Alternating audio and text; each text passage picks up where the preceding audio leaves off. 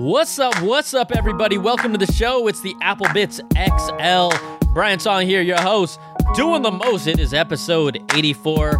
Welcome to everything good and bad inside the world of Apple. Today, got a special guest. You know him, you love him, Gil Cabrera in the house. We're going to talk all things iOS 13.1, Apple saying sorry about Siri, and Disney Plus and Apple TV Plus. You know we got to talk about that. Now, before we start, just a couple of orders of business. First of all, this show is all about you all, so all you have to do is call in. Well, don't call in. Record a voice memo using the voice memo app, and then send it along to applebitsshow@gmail.com. That's applebits with a Z. We got a whole bunch of great calls this week, so I'm so happy for that. And also, to be a part of the show, just to help support this, I'm completely independent. You can go to patreon.com/Brian Tong. Starting at $2 a month, you can support all the content that I do. But also, look, if I've given you $5 of value worth a month, $5 is a cup of coffee, you can support the show at that level. 10, 25, the platinum levels at 100. We have different rewards, different type of early access and exclusive content. And the biggest thing, also, a completely ad-free version of this podcast. You don't get any ads whatsoever. You just flow through it like butter. So thank you so much for your support. Patreon.com/Brian Tong, and I couldn't do it without y'all. So thank you, and hey, let's get right to it. Friend of the show, I'm going to call you a regular on the show now. Gil Cabrera in the house. What's up, BT? You're like an esteemed contributor now. You're a little contributor. I appreciate it, man. Thanks for coming on. It is always my pleasure to talk tech with you, brother. It's also kind of a good excuse for us just to catch up too, honestly. Yeah, the pre-show part is where we're like, hey, what'd you do last week? people are like, give us the pre-show bonus. No, it's not that interesting. I mean, it could be. You're all no, it's not. It depends on the day, right? Like today it was just like, hey man, I traveled some. It wasn't too exciting. All right, well, we're gonna just jump right into this. All the latest tech, and then kind of some of the fun stuff. We're gonna also get into a Disney Plus, Apple TV Plus conversation. You know, I've been talking about so much. Now I can finally have someone to bounce it off of. So we'll get to that. But first, let's get to the kind of the latest story this week. Apple finally apologizes over Siri privacy concerns. They will resume their grading program this fall with several changes. Now, for those of you that need to be caught up to speed, it might have been a few weeks ago, maybe a couple weeks ago, there's a report that came out of The Guardian, and a contracted worker with Apple basically needed to and wanted to come clean to them and told them that Apple contractors had regularly heard confidential information while this Siri grading system would bring in anonymized audio samples that they would use to analyze. Now, some of the stuff that this system heard could be personal dealings between a doctor and a patient, potential business dealings. They also said what would believe to be shady, maybe drug business deals, as well as everyone loves this sexual encounters because, you know, I told you, Gil, don't make Siri the safe word, okay? Damn it, you're right. Do not make Siri the safe word. I figured if we didn't use hey, it would be okay.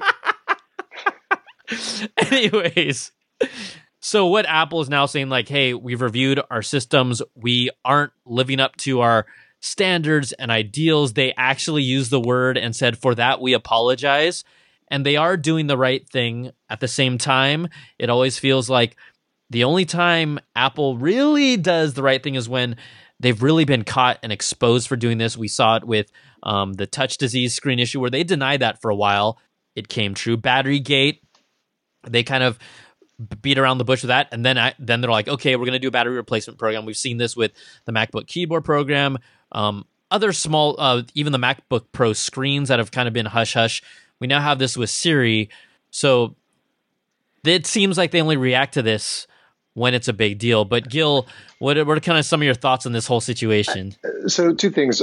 First, on their reaction on this one, I'm not sure that this one would have been as obvious to them because they're using contractors and they're getting this information. But at least as I understand it, they don't use that information when it comes across and it's not a wrong command or a misunderstood command, it would just be sort of deleted. It's not helping their system. So I'm not sure that it's so much that they even knew about it or that the reporting was as solid as it could have been up their chain. I think it's good that they're getting rid of the contractors, because that's always an area where there is all sorts of privacy issues and a lot of loose security issues. I mean, remember, Snowden was a contractor, right? So that's always a weak point for security as a general proposition. So I think that's a good thing. This is the zipper one, right? Which zipper one? Isn't this the one where like one of the weird sounds they heard was like a zipper, like zippers would somehow, wasn't this one that? I mean, I don't honestly, I don't recall that, but you're saying like a zipper would set off a voice assistant and then it would get recorded? Totally. Like they would hear a zipper and the zipper would flip it up. I swear to God, it's one of them. I'll have to find it and I'll text it to you. But, and I thought it was this one, but so the funny thing about Siri for me is, in our this is funny information, but in our office bathroom, when you open the door, whatever noise that door makes triggers my Siri on my watch every single time. When I'm walking out of my out of the office, I'm in a office tower here. When I'm walking out of the bathroom in the office tower, whatever noise that door makes, Siri's always like, how can I help you? And I'm like, what the? And I'm like, there's no other sound. It's just literally the door. And I don't know what it is that makes it think that it's a trigger word, but that triggers Siri every single time. And it's hilarious because the other thing is it's always walking out of the bathroom. It's never walking into the bathroom, which is weird. But it's so there's never anything interesting to hear, but it's the hilarious thing that happens. So it's just I'm sure they get all sorts of stuff. I mean, I hear it more from the Amazon one where it's like I'm listening, or you hear the in my house than I do from Siri triggering by accident, with the exception of my office bathroom. Well, okay, so your office bathroom door has a voice.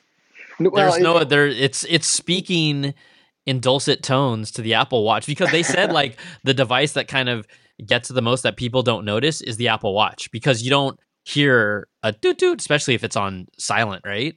Right, which makes total sense. But remember, there was something about there were certain tones that aren't a voice, but that also trigger the assistance. And I think it's just like whatever, the door isn't oiled properly, or it's squeaking or something. Whatever it is putting out noise wise, it's totally triggering. It's crack up. I think I need some visual evidence. I need a video of this, Gil. I need to see this in action. All right, I'll think about it. It's kind of weird. It's kind of weird walking into my office bathroom with the iPhone on. Hey, trust me. Back in my previous employer, when we would bring in the big cameras to the bathroom for specific scenes, probably wasn't the coolest thing to do. Do. Well, my wife Krista still thinks that everything hears something, because we've had now, I think, 2 or 3 occasions where she and I have had some sort of discussion about something, either on the phone or in person. And then at some point, an ad pops up. Oh, it's happening all the time, dude. Right? I mean, and there's been a couple times recently where I'm like, okay, I know I never wrote anything in Gmail or text or anything about this conversation we had, and now I'm getting like something we needed in the house. We haven't even looked it up on Amazon, and I'm getting an ad for it. Like, what the hell? No, it is so scary how that happens. You might have everyone believes what you're saying, right? Like, we've had conversations, and maybe subconsciously, like, we've talked about it before we looked at it, and maybe we looked at it later. But things as crazy as I'm on a browser on computer A, and then on my other phone, it shows up as an Instagram ad. And you're like, what the hell? How is this? Yeah. Like, I know cookies. I know about cookies, everybody. But still, to that level of, there's something going on that's fishy, right? The last one that literally happened like a week ago, it was literally an Instagram ad. And it was like, what the hell? That's what I'm saying. I don't know if I saw it for a brief moment and then flipped through, but yeah, it's happening. It's totally happening. So, either way, just to describe kind of some of the ways that Apple is going to be cracking down and changing their policy, they said, just to specify this for people that are interested, first, by default, they're no longer retaining the audio recordings of Siri interactions. They'll use computer-generated transcripts to actually help Siri improve. So I guess they won't have people listening to them. Second, as a user, you're going to be able to opt into this program to help Siri improve by learning from the audio samples. If you do opt in, you can obviously opt out whenever you want to, but you have to choose to participate in it. And then thirdly, if you opt in, only Apple employees will be able to listen to the audio samples of the interactions, not contractors guild. Only Apple employees. Only Apple employees. It's only 20,000. Very important. Very important distinction here. Totally trustworthy. Yeah. So those are some of the things that they threw out there. Does the transcript one make any sense to you? Like, how the hell does that help improve Siri if Siri is doing the translating? Here's where it's gray. At one point, they mention in this kind of breakdown transcripts, but in another point, they say audio recording. So I'm like, I don't, what like exactly transcripts, is it? Yeah, it's transcripts if you don't opt. It's transcripts if you don't opt in. Yes. Would you opt in? Here's the thing. Although it sounds creepy and people might be like, what are you talking about? I've already kind of given up my privacy knowing that if I have a Google Home and an Amazon product in my house, what's the difference whether Siri hears or not? Quite honestly, Siri is my safe word, and they should be really happy that they get to experience such amazing moments in my life. But like we've already like, look at what's more dangerous, a voice assistant or even everything that we do on our phone. Yeah, no, I'm with you. I'm not sure why you wouldn't opt in. I mean, I think it's good. I think it goes with their branding on privacy. I think since they've been leaning into it now for a couple of years, they have to make it an opt-in as opposed to an opt-out, because the opt-out's the BS one, right? Yep. So I think it tracks. But yeah, I agree with you. I mean, I'm not sure why I wouldn't opt in, particularly since I want Siri to improve. I was gonna say, like, Siri needs all the help she can get. Yeah. Whatever new system that John Giannandrea from Google is building for them, take the data, like, make it better. Just make it better. And I think, there are two camps. People say, I like the privacy, and those that don't. But those that don't care about, those that are willing to give up their privacy, they just want a better system. And so whether you opt in or opt out, take my information, do whatever you need to do with it. Yeah. Well, and like I think I've told you, I mean, of all the companies, right, of the Facebooks, the Googles, the Samsung, even Samsung, because it sort of basically has Google as the back end in the operating systems. Apple is still the one I trust the most from a privacy perspective. And one thing I've been trying to do, and I haven't really done it yet, is move, like, my Gmail is my personal account, and I've been trying to start moving stuff, especially the more like sensitive, like financials or medical stuff, over to an iCloud account. Just because you just know Google's going through all your crap, and totally. And I'm just, and that's where I'm trying to move. Google's just one of those companies from a privacy perspective I've just never trusted. So and there's nothing that's gonna, really change that. Much like we've talked about the perception of companies and kind of how they started, where their roots are and how they've treated our data.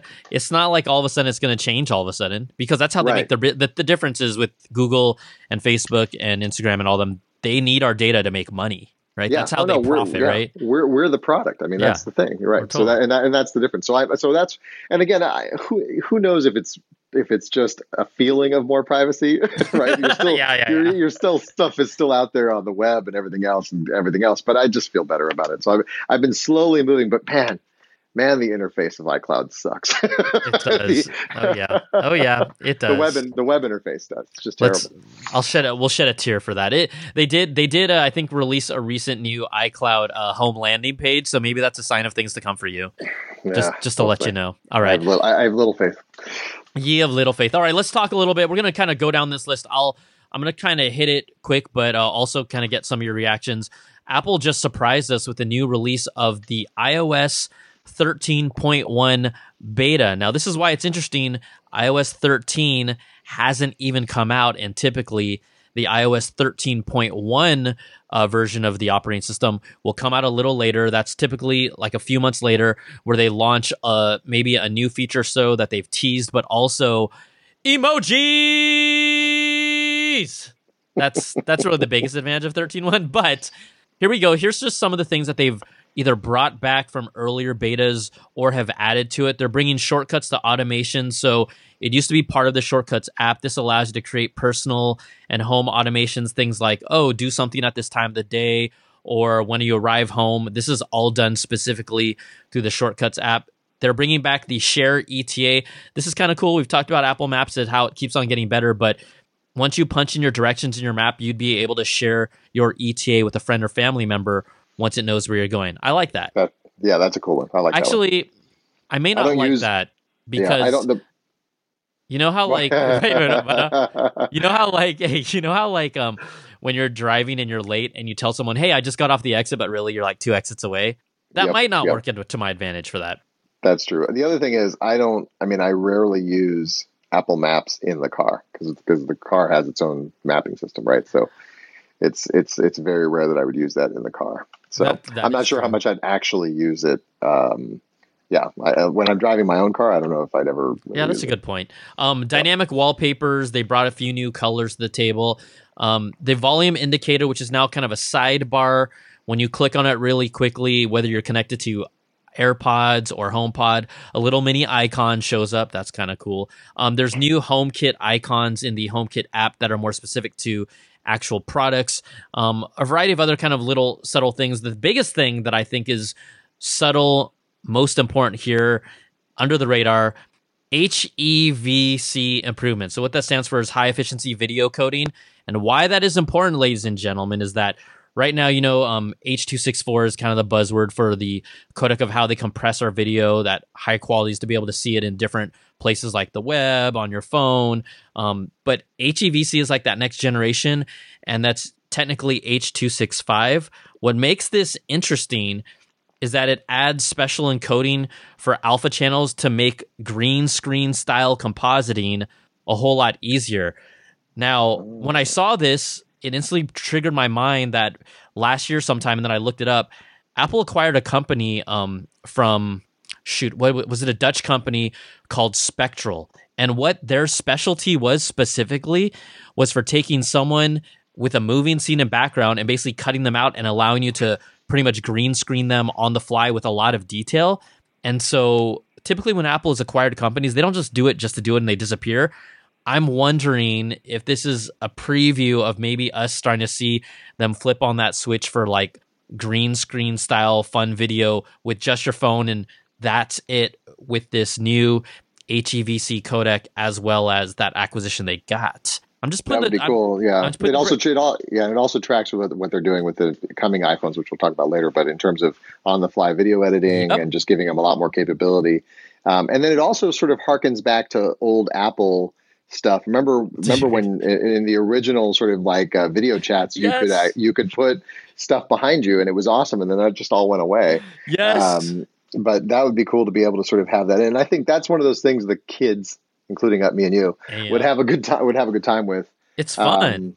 Yeah, it's totally fun. When you remember, like, you could put yourself in like a fish tank. Yep, and a roller coaster. Like, people forget it was like I don't even know if they called it FaceTime back then. It was actually through the app on your computer. Right. It was like using I don't know what the app was called, but it was using the camera and a specific app, and then you could video call each other through only the computer, guys and gals, not your phone, just only the computer. And there was like a roller coaster and everything like that. Yeah. There was. I remember the roller coaster. It might have been like there was a space one, and then for sure there was a fish tank one. Yeah. There was like an aquarium. And I think they had done a version that that changed you and made you look like a hologram, like a Star Wars hologram, right? Yeah. So I mean, it was some cool stuff, and then they just kind of like stopped doing it. So it was like one of those silly charm things. I'm going to come clean right now and tell you that I used that video chat in effect a long time ago when I first started talking to Shauna. Like one of our first video chats, we were just like playing with those effects the whole time. Like, that's the thing. So yeah, it would drive my wife crazy because when we FaceTime with our kids, like if one of us is traveling, the kids are fully using like the animojis and the emojis and all that stuff, and it drives her crazy. But imagine if you had like animojis plus green screen. Oh God! I mean, yeah, it'd be kind of fun. I'd totally do it. Yeah, I know you're all about the memojis. You're all about the memojis. I like the shark one the best, actually. The Animoji. That's a cool one. That is good. So all right, so we got some of those updates. Other small ones. It looks like you're going to be able to start installing actual fonts. There is reports about this, but what's interesting is that if you go into the settings and the fonts option in general, there's actually, it directs you to an app store to buy fonts. We'd never heard of anything like this, but presumably we could see us purchasing fonts, and maybe for more creative apps, things on the iPad Pro. I think that could really come into play and allow, with Photoshop and maybe Illustrator and other higher end pro apps in the future, whenever that happens, coming, to be able to have a font library just like you do on your computer and then take it with you on the go. That's actually pretty interesting for creative. So I like that one. Yeah, it could be. I mean, not so much useful on the iPhone, but yeah, for the iPad, it would be. You could see that being kind of a nice little add-on to it, especially if you're using it. If you're using the Power Pro ones, or whatever the hell we're calling them now, the Pro ones, as a full creative unit, that could be cool. So iOS 13.1, it's a developer beta. You can only get it if you're a developer at the moment. It's not available in public beta, but it's the first time we've seen them release it before an iOS has even been released, which probably tells us that iOS 13.1 will come very shortly after iOS 13. And there, more than anything, they must have put some hooks in there or APIs specifically for developers that they needed them to get access to test their apps on. So yeah, we'll see. I was curious if they're gonna do, if you thought they'd launch it with 13.1. I mean, maybe. I mean, it's so, we're still 2 weeks out from September 10th, and usually they don't update it until the release date, right? Yep. So that's probably right. So that's probably the end of the month. So yeah, I mean, that's a month out, and that's enough time for the beta to kind of work itself through the system. It could even be something that we don't know, like a crucial security patch that they just start talking about. That's why they're jumping the gun too. Yeah, that's what I was wondering. But it is a full point. It's not like the security patches are usually like the O1s or the O2s, right? So that's that's the only weird thing about it. And then the other thing that I know you're disappointed about though is the lack of the walkie-talkie feature, right? Like that's bumming you out. This crushes my heart. But this is actually a cool story, and I think this isn't the last we've seen of it. But a report that came out from The Information earlier this week talked about, we know about walkie-talkie on our Apple Watch. Gil and I have pretty much used it the first week and never again. And I'll tell you, I'm pretty sure you're the only person I've ever walkie-talkied with. No one else I have that I would do it with has a damn Apple Watch. That's part of my problem. That's true. like an Apple Watch that supports it. And then I don't know if you remember, and I didn't remember because I stopped using it. They actually disabled the walkie-talkie app for like a month or so because there was some security issue, and then they brought it back. I had no idea because I literally hadn't been using it at all. No, I remember it was like the first week, and we like did a couple back and forth. Yeah. And then that was like it. But like my two best friends don't have Apple Watches. My wife doesn't have one, and my sister, who's the only other person I'd probably use it regularly with, her Apple Watch is too old. So I might have to like upgrade her Apple Watch just to see if I actually use the damn thing. But yeah, I don't know if I'd use it on an iPhone either, though. But here's the thing. Okay, so I'm going to talk about what this actual walkie-talkie feature for the iPhone is. According to this report, Apple was purportedly developing a walkie-talkie tech in partnership with Intel, but it was going to be used as a way to let iPhone users communicate to each other in areas without cellular coverage. So it would work like a walkie-talkie for text messages. They called it internally Project OGRS. It stood for Off-Grid Radio Service. And so it would run over the 900 megahertz radio spectrum currently used for like dispatch radio communications, but they were going to allow this for people, for iPhones, to take advantage of that spectrum. And so let's say we're on a, I don't know if you're on a hike or you're somewhere camping or things of that nature where you really don't have any iPhone cellular signal at all. This is really cool. And even maybe if your signal is super low, you could take advantage of it. I don't know exactly if there's limited areas where you're allowed to get access to that spectrum, but I could see this being super helpful and just kind of cool to the fact that it exists that they have. Yeah, no, I thought it was cool. I thought the potential of it, and this is why, again, I'm not sure how much I'd use it, but I think the potential of it is kind of emergency stuff, that sort of, wilderness hiking kind of stuff, especially if you get separated. You could see that being handy, but I don't know, Brian, how often do you go where you have zero signal? I mean, Brian, how often do you go wilderness hiking? I mean, I'm just not, I was telling you, we were in Mammoth a few weeks ago. I had coverage throughout. And we did go hiking, and at no point did I lose coverage. Okay, I have the perfect example for you. All right. Las Vegas CES. The cell phone coverage there is actually pretty horrible, especially if you're on AT&T. Yeah. It's pretty bad. Or where else? I don't know if you ever gone to any underground clubs lately. Not that I have, but I remember those being areas where cell signal was not very easy to get access to. Right, but then again, you're in a club, and so what's the what I'm saying? Like, what's the use there of a walkie-talkie? Maybe if there's texting, maybe. But that's it. But Gil, yeah, are the cops after you right now? Are they trying to track you down? My office is downtown San Diego, so you get something on CES. You know whose fault that is? That's let me give you my convention center information. That's the convention center's fault, because it's hard to bring in a signal even with micro towers. And so what sort of has been happening over the last 5-10 years is the convention centers that are spending money on it, like San Diego's, is they actually put in an antenna system inside the building that covers every corner. And then the carriers just come onto your antenna system. Oh. So inside the San Diego Convention Center, like at the height of Comic-Con, you have full bars and crazy bandwidth on an LTE network. Oh yeah, it's really I was kind of blown away by it when they showed it to us, it was like, the building's empty, man. This doesn't prove anything. Mm-hmm. But I've tried it since, and it's been pretty awesome. Sorry, man. This is like the third siren going by. I'm telling you, if you need to get out of your office right now, just go already. I mean, we'll understand. We'll find out about it later on the news. But they're going to the train station. I just looked. Yeah, that's right. Even Anaheim I was over at D23 this past weekend. The cell quality was very poor, but beyond that, whatever. Yeah, they don't have this. They don't have. It's called a distributed antenna network, so they don't have that either. And then they have that floor that's underground. That's just awful. Well, Gil can pat himself on the back. Was it like the board for the convention center? What was your official title? Yeah, I'm on the board of the convention center. Yeah, so Gil, in case you didn't know, has been doing that for years. So obviously a little expertise in there. I like that. Now, here's the other thing that I find interesting about this walkie-talkie feature. I don't think it's dead yet by any means. And the reason why is because we know that obviously Apple joined up with Qualcomm because they're going to be providing their 5G modems for them. But remember, Apple just acquired Intel for their modem business. And one of the things that, I had said earlier was that, look, they're going to be able to implement features that we haven't thought about just purely because they have the hardware integration to do this. So it's not going to be next year. Maybe it's in 2 years, maybe it's in 3 years, but I think this whole walkie-talkie iPhone feature is going to come back in some way, shape, or form just because of that Intel modem relationship and the fact that they have all the tech now.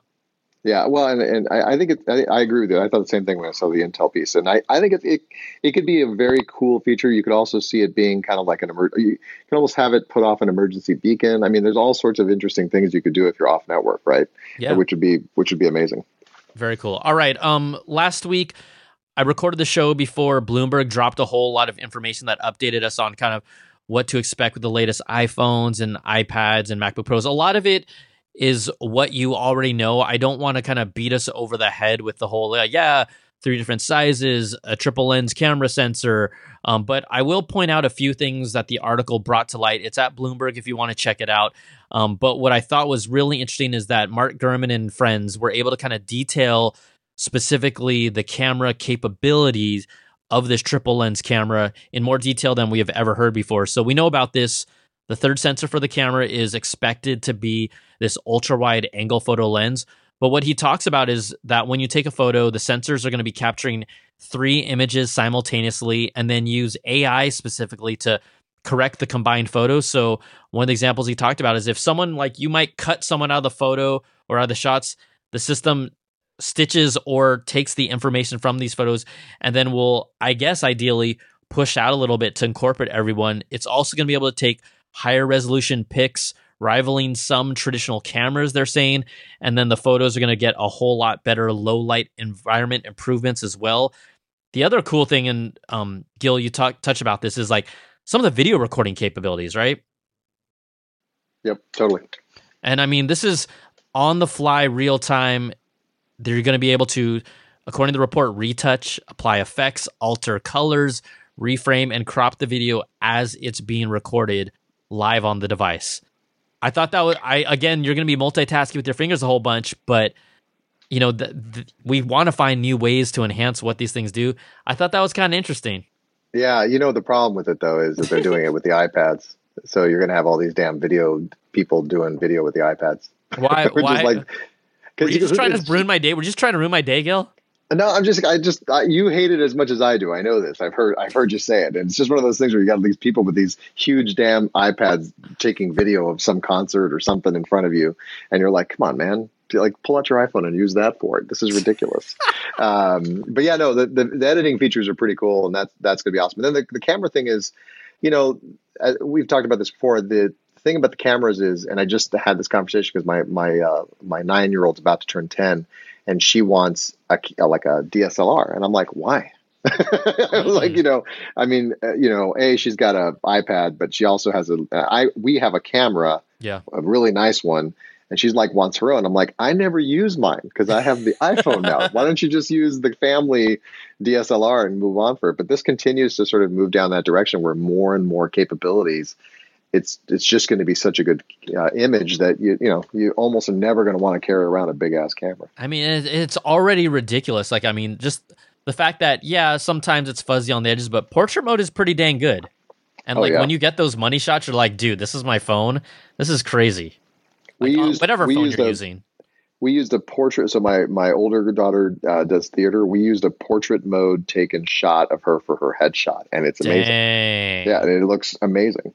And so it works out really well. But now, so do we know when the iPads and MacBook are coming? Because I'm in need of a new iPad, and I'm just wondering if I should prepare myself for September 10th or later. I think you should. I mean, I'm going to go out on a limb here, but I think you should prepare yourself for more like October, only because I'm thinking out loud. If September is they're launching iPhone and Apple Watch, and then most likely they're going to talk about some of their media services. I think that throwing in an iPad would just be a lot of there's too much to talk about. And in the past, October has been iPads and Macs. I'm just saying historically in the past. So I'm going to lean on those announcements coming in October, but obviously wouldn't be surprised if we see them in September, but still iPads would most likely come in October. I don't think they would release for sale iPhone and iPad and Apple Watch all at the same time unless they don't give and I guess Apple doesn't have to. Yeah, well, I'll be very curious if we I'm buying the iPhone because my daughter's inheriting my 10, so I've got to buy one. Unless I buy her a new one, and a 12-year-old is not getting a brand new iPhone. My 12-year-old will never have a better phone than me. Never. No, that is a simple rule. Dad and or mom, but usually dad has the best phone in the family. That's just a Cabrera family rule. It's totally the way it works, and so that's the way it'll be. So yeah, so all right, well that's good. I can phase my purchases that way. That'll be nice. Oh yeah, just stretch it out over a couple months, all the way through Christmas. There's always something coming. Quick thing. Let's see other things they talked about that are important. There's going to be a new multi-angle Face ID sensor that is supposedly going to capture a wider field of view. So not only will it unlock your handset more easily, they say that it could even detect your face better while the devices are flat on a table. And this would kind of, to me, potentially help speed up Face ID. Just the fact that if it sees your face earlier, it'll be able to unlock it earlier. And that's always a good thing. So that'll probably help that speed-wise. Reports of dramatically enhanced water resistance and even potential shatter-resistant technology. I mean, they say this every year, but there's still always iPhones that shatter on the front and the back. So we'll see whatever that is. I'll believe it when I see it. I know. That's what I'm saying. Like, when has a phone not shattered that's made of glass? Has it ever happened? Exactly. No. Well, I mean, I've cracked. Okay, fine. Cracked. The 10 takes a pretty good beating. I mean, I've dropped it now a few times, and it's still. And I don't have cases on mine ever, and so I've dropped it a few times, and it's holding. I mean, I have broken it. I think this is my second one, so I think we've already replaced it. But it's taken some hits. I mean, for sure, it's always an angle thing, right? It's like, well, how does it fall, and the particular thing. But this one I've probably had now over a year, and it hasn't broken, even though I've dropped it a couple times. It's got some nicks on it. Yeah, I mean, I was using an iPhone without a case for at least I still am, honestly, right now. But it was just one drop that I thought it wasn't even a drop that was massive. I was like sitting down. It was like 2 feet off the ground, and it slipped down and it fell, and then it totally shattered. I'm like, oh, I guess that happened. Like, you never know. Honestly, you never really know. So, no, I know. I'm always like holding my breath while I pick up the phone. Right? Like, is this? Am I going to Apple? How many more times on my Apple Care plan do I have before I got to pay for this thing? Exactly. So it's the only reason I get the Apple Care plan is so that I don't have to get a case. No, honestly, there's nothing wrong with that. Honestly, I actually agree to a certain level. I mean, some people are like, that's crazy, but Apple Care does cover it, like 2 drops, I think, and then you have to or 2 major replacement issues, and then you have to do. I mean, if you drop and really shatter your phone more than 2 times a year, then you deserve it. I mean, I've certainly had devices where I've blown through the Apple Care and not used it, but when I've had it, so I usually get it on almost everything I have. Me too. Yeah. We're old school Apple people like that, honestly. Like, the kids are like, why are you buying Apple Care? Nah, I'll pass on that. Because the phones are the grand now, man. I know, it's a grand, man. You're not just going out there and going, let me get a new phone. No. Well, maybe you are. I don't know. Okay, so before we get over to our Disney talk, another report here, and I don't know about you. I don't want to say this in a mean way because I respect their work, but I feel like Consumer Reports has continuously almost deliberately tried to be like, all right, Apple, we're just gonna you guys suck now. You're no longer our brand. Maybe they stop giving them access to their keynotes or something. But Consumer Reports, in a recent sound quality test and comparison, they basically said, and I actually agree with them on some of these points, but it always makes the fun headline: Apple's latest AirPods versus the Samsung Galaxy Buds. And although Consumer Reports says that its sound quality testing revealed a clear winner between the two, the Galaxy Buds was a landslide winner. They gave, I don't know their exact scoring system, but they gave the AirPods overall a score of a 56 versus the Galaxy Buds, who earned a score of 86. You're going to love this. My AirBuds literally just died on me. Oh, it's okay. I could tell, but then I was waiting. I'm like, oh, I wonder if he's going to come back. And you came back. Yeah, no, they literally just, as you're starting the discussion, by the way, I put them in my ear at 3:30 because that's when you were calling. It's now 2:30. It's now 3:08, right? So 38 damn minutes. And they just died in the middle of your roll on how Consumer Reports doesn't like these things. How awesome is that? That is so classic. Yeah. Oh my gosh. So we're on the wired pods now, the backup wired pods now. But you sound good. Yeah, I don't. They clearly have an issue with Apple, right? I mean, I think they do. I don't know how you recommend Galaxy Buds for a non-Samsung phone or for an Apple phone, just given the just how well they work together type of thing. At the very least, I know they said, they do work well with Apple products, but we can't recommend. I mean, they're not that bad. They're solid. They're solid. They're really good on it. We're not even like you. People that listen to us know that you and I, we do like the brand, but we don't suck the teeth that hard. And it's like, these are not bad earbuds. No, they're not. No. Now after 2 years, because I think the set I have right now are 2 years old. After 2 years, the batteries suck. Yeah, I agree. But 38 minutes of talk time ain't enough. But that's about it. So wait, literally, they were charged. That's how much you got? Yeah. Oh my god. Yeah. And I mean, I kind of want to double check my case, but I'm pretty sure the case was certainly the pods themselves was charged here. Yeah, the case has 88%. So they were fully charged and they died in 38 minutes of talking. Here's the problem that I have though with the AirPods 2 and the AirPods 1. I literally, you have the case, but what happened is I kind of took my AirPods out and then took the other AirPods out, and they kind of were placed in different areas, and then I put the 2 different AirPods back in, and I have the original ones. I have AirPods too, but there's no physical difference on the actual AirPods. There is on the case, but on the AirPods, so I don't really know which one's which. And then my next thing was oh, hey, I'll one of them you can turn on Hey Siri to, and it's a hands-free Siri, but I'm always around so many devices that it sets off Siri on the other devices. It's a first world That is a Oh, first it's world. so pathetic. Yeah. It is. That's a so first world pathetic. problem, buddy. That's It's a first world problem. Yeah, It's a pathetic no, problem. I agree. I mean, I have two of them. They I look have the two same. sets, right? And yeah, they look the same. They're fine. They do a good job. And I even sometimes will travel. I can get away with them on a plane. It just kind of depends on where you're sitting and how loud it is. But I've gotten away with them on a plane, and not have to pull out my heavier Bose, nice headsets that block out all the noise. You got no. When you're on a plane, unless it's a short 40-minute flight, you gotta bust out those Bose, baby. Yeah, it is nice. It's dreamy. Nice. All right, let's take a moment to thank the sponsor of the show, and that is you. Thank you so much for supporting this show at patreon.com/Brian Tong. This is all completely independent, but we start at $2, $5, $10, $25. The $100 level is our platinum level. But if I've given you any value over all this time and you'd like to return some of that value, I'd be so grateful. I am 100% independent. You can support this at patreon.com/Brian Tong. And the biggest thing, again, completely ad-free version of the show. We have different benefits at different levels. You get early access to all the content. That's right. People hear this show on my Patreon 1 to 2 days before the actual show goes out to the public. And then we do some other exclusive things, live chat. And also, once my live stream gets back up and running, because our friends at Apple took it down, I'll be able to get those live streams per month going up again. So thanks so much again. Patreon.com/Brian Tong is the way that you can support this show. Okay, so this leads us to what you and I have been waiting for to talk about this whole time.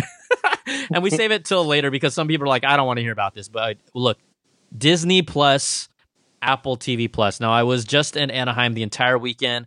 I sat in on every major keynote. I saw everything that Disney announced. Am I a Disney property fan? Absolutely. So, but that doesn't still, when it comes down to content and how much you're paying for it, I don't think you have to be a fan to make a decision. But I want to know kind of, first of all, externally what you saw. I don't know if I really need to catch up people because we talk about Disney Plus so much, but they just basically announced a lot of new shows coming to their service. It's still the $6.99 a month price. A whole lot of content. But Gil, from you looking on the outside in and hearing what Disney Plus did at D23, like, what are your thoughts on it versus Apple TV Plus? Because you know how I've always said, like, Disney Plus is already way ahead. What are your thoughts on it right now? Yeah, no, I agree with you. I mean, as I think we may have texted, I mean, they had me at Mandalorian. When I saw that preview, I was like, oh, hell, take my money. Come on. It was so good. It was so damn good. And then you get the Marvel shows on top of that they seem to be rounding out as well, which looked pretty good. And I saw some of those at the Marvel panel for Comic-Con as well. So this is one of those services I think I'll probably not turn off very much, simply because, well, now I won't because I got the 3-year, but simply because the back catalog also just is worth something, right? Especially once they start consolidating everything. So I think that it'll be one of my primary go-tos. The other thing I'm curious about is if they're going to consolidate the Disney Channel into it. Or not, or if that content's going to be into it as well. Because like my kids watch Disney Channel shows, which we get because of our PS View subscription. Yeah, you know what? I think that's going to be interesting what you point out, because so what I first found, just being there at D23, is I got to see the app in action. I have footage of it, but it's just raw, like on a big screen. And you know how normally like a lot of these services are like, oh, TV shows, features, movies. The nav bar is Disney, Pixar, Marvel, Star Wars, and National Geographic. Like that's rad. And you just hit the brand and you go in and you're like, dear God, there is so much really good content. Now there is a secondary side nav bar, kind of like Netflix, that you can pull the side and then you can look at like, special features and things like that. But the main navigation, laid out much like an Apple TV layout, is the first 5 tiles across are their brands, and you're like, this is a beast. Like, you feel it. And when I was there, when they kept on going down the line of all the content they did, not only for Marvel, but for Pixar, for Disney, and Star Wars, and then they're like, oh yeah, we have a few National Geographic things. I'm just like, this is crazy. Yeah. The entire access to the entire Disney library. Like, I don't know about you, there's so many Disney movies that I just said like, I'll watch it later, like Maleficent, Aladdin, things like that. And I'm like, now I'm gonna actually watch this stuff. And It's a killer deal. Now, let me just break down some quick pricing and specifics for people that are listening that are like, okay, why do you guys talk about this so much? So right now, what we know is Disney will at least per month cost $6.99 a month. It'll be $69.99 a year. But what they did right now is if you sign up for D23, so at the convention, I was able to take advantage of this 3-year deal that gave you like $23 off per year and this covers for 3 years. So every year for the 3-year deal that you lock into, it costs $140.97. You're basically paying something like $3.91 a month for 3 years for Disney Plus. And if you want to talk about, okay, let's compare roughly what else is out there on the market. I mean, it makes me questioning how long I'll keep Netflix, because the basic Netflix streaming plan for just one stream is $8.99 a month. If you want the 4K stuff, you're jumping all the way to a $15.99 per month plan. Disney Plus is going to be 4K with most of their stuff. It's going to be, with that 3-year plan, you're talking about $3.91, and you know the quality of content that's coming, right? I feel like sometimes with Netflix, it can be a crapshoot, and you just wait till like a show becomes popular or there's buzz around it, or it's just basically Stranger Things, and then you watch it. But man, I was there. I'm like, I don't know. This looks. It's a good deal. Yeah, it's a killer deal. Well, not only that, but think about this. Like, I'm not sure this might not be what they want, but I buy, because I can't help myself. I buy every Marvel movie, right? Me too. I buy every Star Wars movie. I don't have to buy those anymore. I know. I mean, that's exactly what I was thinking. That's too. Like $40, at least $40 a year, because there's probably 2 of those movies a year at least. Mm-hmm. This year was an expensive year, right? Because you had like 3 movies, and Star Wars hasn't even come out yet. So that saves you a ton of money right there. You don't own it, but who cares? Exactly. So I'm with you. I'm getting there with Netflix. Since we finished Stranger Things, I'm not sure we're keeping it on. I'm not sure. I have to check to see if anybody else in the family is watching anything. I'm just not sure we are. So I turned Hulu off when we caught up on Handmaid's Tale. So that's kind of how I'm doing all that stuff now. And a lot of people are doing it that way. I mean, the other thing is that my brother even pointed out, because Disney owns the rights to these things, it's not like they're licensing it out to people. Like, right, Netflix has to license out, or at that time when they had all these Disney things, they're licensing that stuff out, but Disney owns this stuff. So it's, in a way, they're just plopping this onto their service. I'm not going to say for free, but it's arguably no cost to them to put it on their service. Yeah, no, it's a good deal. And right? And like I said, if they move the sort of if they put everything that is Disney in there, that's a lot of content. I mean, that starts becoming an app that is, on our Apple TV is competing with the PlayStation View and the YouTube app for maximum usage. Exactly. Okay, so now let's transition over to our friend Apple TV Plus. I don't know, man.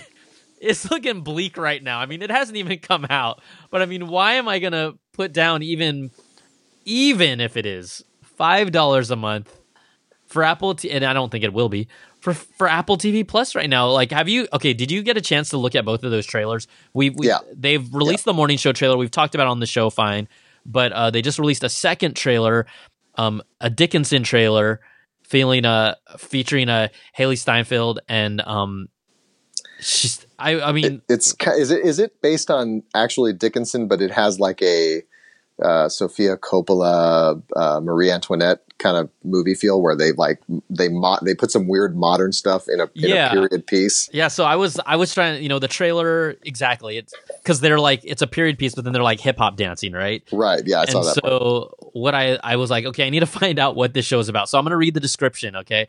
It's just 2 sentences. Dickinson is a half-hour comedy series starring Oscar nominee Haley Steinfeld. Dickinson audaciously explores the constraints of society, gender, and family from the perspective of rebellious young poet Emily Dickinson. So here's what I did. I did run a test, and this is Did you run it by your family? Thing. I ran it by my wife. I ran both of them by my wife. I like this. And Krista was like, "Oh, both of those shows look really good." And I'm like, "Huh, I'm not the demo so far." Right. And so it's interesting because, like, now think about this. On the Disney front, there ain't much that Disney's going to have on their app that my wife's going to want to watch. That's So interesting. it's sort of an interesting thing. But in terms of how this ultimately breaks down from a market perspective, you know, she generally does not decide which streaming services we buy. Whoa, So, everybody, Gil putting the hammer down. No, it's not. It's not a matter of like. It's just that she doesn't care. Like unless she reads the only time she's like, we have to watch this show wherever it is. You know, get that service or make sure we have it. Is she's read about it somewhere? It's getting a lot of hype, and she wants to watch it. Maybe one of these shows will get that, but I'm not sure the trailer stuff was to the extent of her saying, "Oh yeah, we got to watch that show." I mean, she definitely said they both looked really good, and I didn't tell her anything. I said, "Hey, check out these trailers for some new shows coming." I didn't even tell her where they were or anything like that, and she reacted well to both of them because she also liked the Dickinson to me was kind of like a almost like an edgier. What's that PBS show that everybody watches? Not Downton Abbey. Yeah, Downton Abbey, right? It's period, but it's edgier than Downton Abbey, and she was a big fan of Downton Abbey. So who the hell knows? I mean, maybe that's the demo they're going for. Gil, what do we know, anyways? Honestly, I don't, man. I so far I ain't paying for Apple TV Plus. That's what I'm saying, right? That's what I'm saying, and I think that those are the two trailers they've shown us. I'm just like, I just can't. And I think the other thing is that until Apple can produce enough shows of a level of quality that is compelling, like we saw if you saw the Mandalorian trailer, and I really asked, if you haven't seen already and you're listening, you got to see it. Like Disney even outright said, we're not going to skimp on any budgets for our shows here. Getting, and when I saw the Mandalorian trailer, I'm like, dear God, this looks like easily the same exact quality we see in the movies. It wasn't even questionable. It was absolutely feature length quality. I mean, it was crazy. I was like, damn, right? You know, at the special effects. At the same time, the cast in that morning show is insane. I mean, it is. I mean, I think last week you talked about how much they're spending. I mean, you could see it just in the people they have on there. It's probably crazy. Just like $4 or $5 million just to use Steve Carell, Reese Witherspoon, and Jennifer Aniston in every episode. Right. Absolutely. And good for them. Good for them. They negotiate it. Good for them. But wow, it's a little crazy. So, all right. So yeah, we're at the point where Apple's got to show us something, and I really hope that we see it, but right at their keynote in September. But as of now, as we speak, I mean, you don't even think you'd be opening your wallet for Apple right now, right?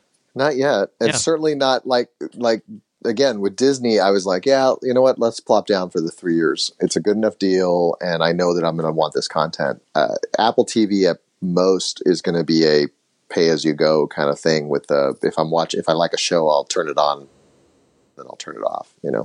Yeah, Disney Plus will offer 4 simultaneous streams at a 4K quality for that price, whether it's $6.99 or the 3-year deal you locked into. I don't think I mentioned that if you want to lock into that 3-year deal, you can actually right now, I think before September 2nd or something, you can actually sign up for a free D23 account, and then they'll actually send you an email that'll allow you to sign up for the Disney Plus service for the 3-year deal that some people have already taken advantage of online, and that I was able to do because I happened to be at the show.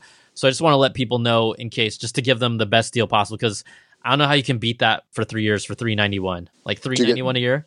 Do you get a pin though? I mean, do you get a pin if you sign up? You only get a pin if you're at the show, Gil. See, there you go. You know this. I mean, come on. Just making sure. I don't know. You're all, Disney, can you hear me? You send me a Founder Circle pin? I mean, they're giving away like 4 damn streamings, 4K. I mean, they're giving some stuff away here. It's a good deal. They will not give away a $10 pin, probably worth $50 on eBay. Okay, I haven't looked it up yet, but these Disney pins have it's value. Like that Tomorrowland pin, man. Dude, I'm telling you. Totally.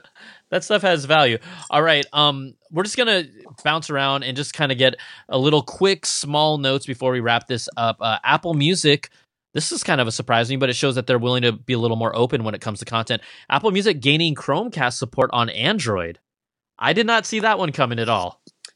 Well, it tracks with them because they're going on the smart TVs too, right? Didn't they? Or is it just their Apple? Is it just iTunes content generally that they were putting on there? Well, you make a great point. I mean, they're talking about AirPlay going, more AirPlay 2 specifically. They actually have still been a little gray on which TV manufacturers are going to actually get like an iTunes app.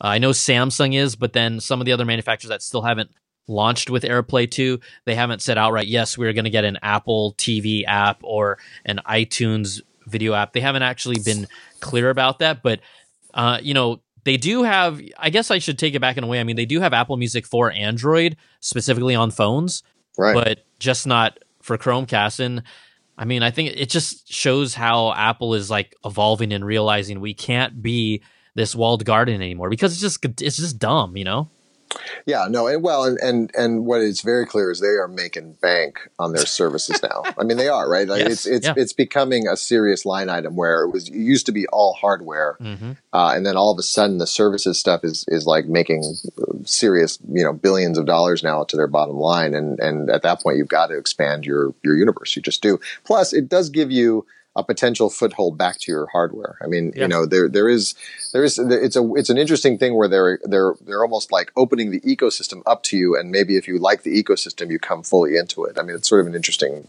play, but I'm sure it's mostly driven by the fact that all of a sudden Tim Cook's like, wait, where's all this billions of dollars in services coming from? That's crazy. we don't have to build anything, and the people just pay us. Right? This is great. Right?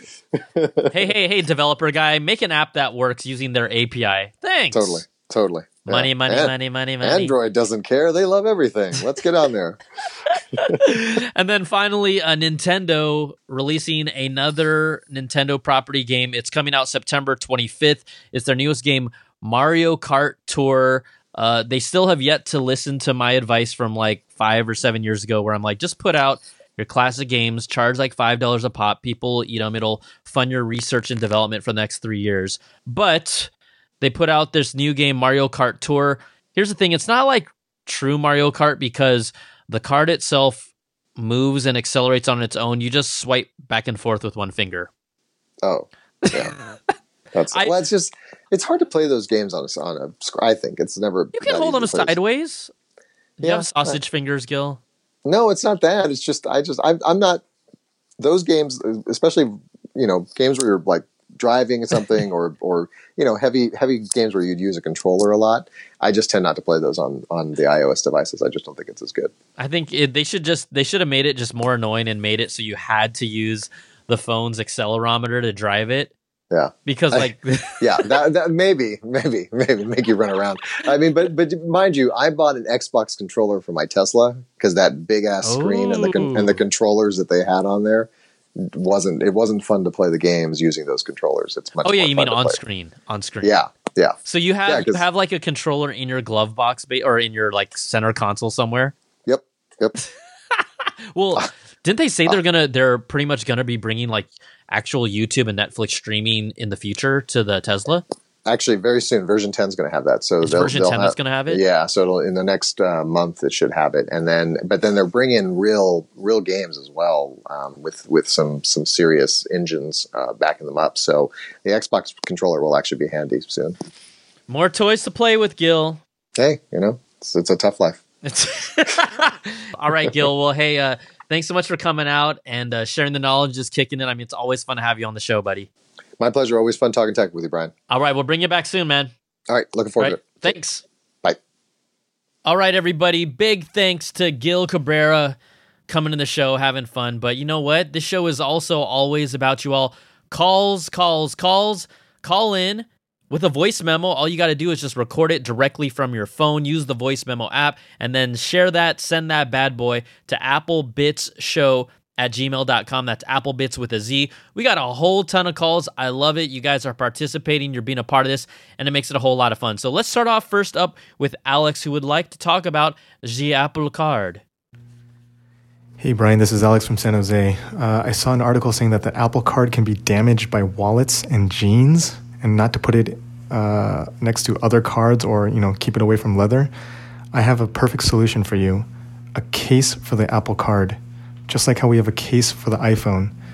It's $1 million idea, and I give it to you for free. You're welcome. You're welcome. Well, thank you, Alex. Thank you for your genius idea. Isn't that crazy? Basically, it could potentially stain. There were reports about that that happened after our show last week. I think, I don't think you need a case, guys. I think that the $1 million idea is actually called the Apple Cardom. It's a latex rubber sleeve that you can put over your Apple Card. You heard it here first. The Apple Cardom. For those of you that are smart at home, you can figure that out. I mean, you got Dbrand. They could put a skin on it. You could put a skin on it. You could put a case on it like Alex, but I'm going to go for the Cardom. Okay. All right, next up, we have a call. International calls. I love this. Let's get to it. Brian, this is Stathis from sunny Greece. Longtime fan since you post on the CBS careers site in the server room when I was 16 years old. Now I'm calling just to say to you, all the Apple users that live in the USA, that you are so lucky and you have to be more grateful about what you have there. For example, when you say Apple Card, we say Apple what? Okay, the card may be new, but really, when you say Apple Pay, we say Apple what? And you had it for years, and here it was just released in last June with only 4 supported banks that aren't even local. So again, if you go to services, we just got eSIM, but in one of the 3 telecom providers here, and we got Wi-Fi calling some months ago, but it's a mess to activate because you just can't from the iPhone settings alone. So yeah, it's maybe not only Apple's fault that haven't been them already here, but we just need a little more love because we pay more for the same product and we don't get the same product. Anyway, just wanted to talk to you and say I'm so glad that you continue making shows, which I really enjoy. Keep up the good work. Stathis, my man. Okay. First of all, thank you so much for calling in from the great Greece. Also, I mean, there's a lot of things that Greece has given us, but me as an NBA fan, one of my favorite players, Giannis Antetokounmpo. Yes. How do you say that? Apple what? Stathis, you are forever immortalized in the show. If I don't know what's going on with Apple and they're doing something crazy, you know what we're going to get? Apple what? It sounds so good. Apple what? That is your legacy for the show. Thank you so much for calling in. And you know what? I think you give us some great perspective of, we sometimes get ahead of ourselves here in the US where the company is based in. We do get all the benefits of getting these services and access to a lot of this stuff earlier, as well as pricing. When you put the prices on these things internationally, they tend to go up as well. So I think you just gave us a moment, a little perspective that I think is always important. I mean, I just came back from China and I got a lot of perspective from that trip as well. Just be thankful for what you have. And we throw out the bad apples because they're fun, but we all know the fact that we can talk about tech and criticize it and laugh about it. I mean, we're lucky to do that. So just want to acknowledge your call and just say thank you again. And you will forever be a part of this show. I guarantee it. All right. Next up, we've got a call from Drew who wants to follow up with the Apple Card. What up, Brian? This is Drew again in Indy. Just wanted to give you an update on the Apple Card. So last time I called you and left you a message, I hadn't received it yet. But later in the day, after I sent you the message, I was able to get it. So went through all the steps, went through the process. It was super easy. Got approved within 2 minutes, and I had the Apple Card set up in my wallet. So I'm looking forward to using it for the first time. Just wanted to give you the update. Have a good one, and keep doing what you're doing. Peace. Well, Drew, isn't that nice? Over here, first world problems. Stathis reminds me to, just be humble, just keep it cool. I still don't have access to get an Apple Card. Everyone I've called says there are no red flags on my accounts whatsoever. My only hunch, and someone had written and called in and said to me, hey, maybe it's because you had a previous freeze on your account, which I did lift, and that freeze was because years ago someone tried to basically, get access to my cards and whatnot because they're cray-cray. But at this moment, I can't even call it an Apple Card, To me, it's a... Apple what? I'm sorry, I promise I won't use that stinger anymore. Next call, Lamar in the house. Hi, Brian. This is Lamar in Ohio. Big fan of you since the CNET days. Happy that I still get to enjoy your coverage and opinions. In the last episode, you talked about the Apple Watch Series 5. You mentioned that you felt that most people won't track sleep every day. I just wanted to say that this is basically one of the main reasons I still wear my Fitbit Versa and have never gotten an Apple Watch. Sleep tracking is a huge factor for me. While I may not check it every day, I do check it almost every day. And I also like to see the weekly and monthly trends that the Fitbit provides as far as in the sleep area. So sleep and the lack of sleep is such an important factor in our health. Tracking steps, heart rate, and workouts is nice, but to be a complete health solution, the Apple Watch really needs to offer a combination of, better battery life and built-in sleep tracking. I'm just a skeptic, though. I really don't think that Apple's going to be able to give the Series 5 the battery power jump that it would need for you to be able to wear it all night. For that, it would need at least that 3-day battery life like my Fitbit Versa. And I just don't think that's happening. What do you think? At most, I think we may get a 20% increase in battery life. So let me know what you think on that. Also, real quick, the 5G scam. I don't know if you saw these stories that came out last week where these carriers, all of the major phone carriers, are throttling apps like YouTube. And so you think you have 4G speeds, and in reality, they're 6 times.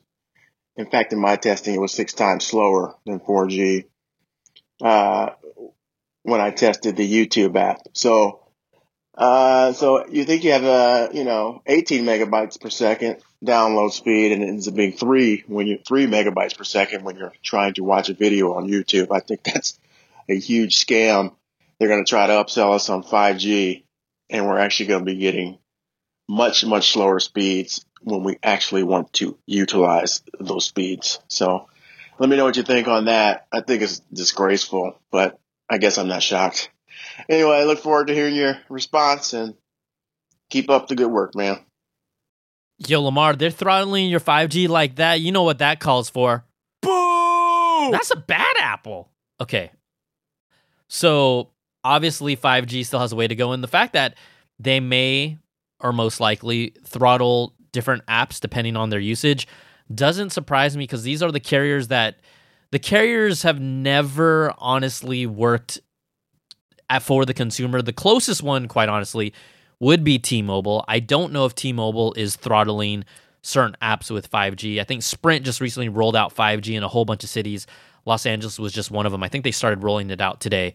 Still has a ways to go. They still have to figure it out, the stress on their network. I think they're playing it safe, but typically, what you pointed out, when they throttle it down, when have they ever been incentivized to be like, hey, we're actually going to give you more data speed? No. They're going to keep on taking it back. So, yeah, that's horrible. As for the Apple Watch, battery life is paramount to really utilize this sleep tracking to the most. I don't know what we'll see. I don't know how much watchOS 6 optimizes it. We still have heard very, very little about the Apple Watch other than potential ceramic titanium design, from a standpoint of what health feature it could really bring new to the table. Maybe blood pressure, maybe, but very, very minimal when we talk about the Apple Watch. It's all about watchOS 6. They're going to have to make it compelling, but from a sleep tracking standpoint, like I've talked about for a long time, Fitbit and Microsoft's band, they did it right. Super detailed information. And I know maybe I should backtrack a little because I get less and less sleep than I used to. I just don't. Once I figured out my patterns and knew what I had to do, I stopped checking it. But to your point, one of the number one contributing factors to your health is your sleep. So I didn't want to minimize it in that way, but it is important, and you make a great point. So if an Apple Watch can even really, truly get through 2 days of battery life, I think that's impressive. But if it's still 1.5 days, you're basically charging that thing every day. So if you're going to wear it when you sleep and you wear it when you're out, when are you going to charge that thing? That's the problem, the biggest problem with it. So we'll see what solution they come up with. All right, next up, I'm your hope. You're my hope. Hey, it's Aaron Hope. Hey, BT, it's Aaron Hope from Durham, North Carolina, calling to tell you one of the things I'd love to see at the upcoming Apple event would actually be a HomePod that is in the form of a sound bar. I think this will be fantastic because you could integrate an actual Apple TV in it and then still get your whole Dolby Atmos sound support right there, all in the box. That's also kind of what I was thinking in response to your interview with TechnoDad. What do you think? Do you think Apple should make a sound bar? Let us know. Oh man, Aaron, you're getting me juiced up. An Apple TV home bar. That I could honestly get behind. You know me, I'm a Dolby Atmos, Dolby Vision freak. I love this stuff, and you know that takes it to that next level. And home bars, Dolby Atmos sound bars, they're more and more popular. You have sound bar systems that are more extensive. I did a big old comparison with them recently as a video, but I like where you're going with this. If there was, forget an Apple TV HomePod, let's go with the Apple TV home bar. Aaron Hope, we heard it here from you first. Good stuff, Aaron. All right, next up, someone who wanted to make a correction from last week's show. Hey, Brian, this is Apple Bits XL Nitpicker 99. You said on your last podcast that 2 terabytes was $2.99 a month. I'm extremely disappointed, hurt, confused. I don't even know who I can trust anymore. It's $9.99, not $2.99. You're supposed to be the authority, but you're not. P.S. I'm canceling my Patreon. Bye. Wow, if only we had such great calls like that every week. Whatever your Nitpicker 99. Thanks for the call. But he does make a good point. Look, there's so many numbers flying around in my head. It was supposed to be $2.99 for 200 gigs, and 2 terabytes is $9.99. So thanks again, Nitpicker 99. Wow. Go outside a little bit, okay? Get some sun, because you're probably pasty. All right, last call coming to us from Burham. How's it going, Brian? It's Burham here from Melbourne. I wanted to add a comment to your observation you made whilst in China, just with the general vibe you got of what sort of smartphones people were using. I recently got back from Europe and I travelled around for 5 weeks, and I noticed a similar split between iPhone and Android users. It was roughly 50-50. But it's interesting with the typical iPhone user. These guys over in Europe are still using really old models such as the 4, the 5 and 6s. I recall I saw an iPhone 7 once. The thing is, the guys over there do love the iPhone, and they're just too darn expensive in some of these parts of Europe. A lot of these countries do not have an Apple store close by or even an authorised reseller. So people are holding on to old models.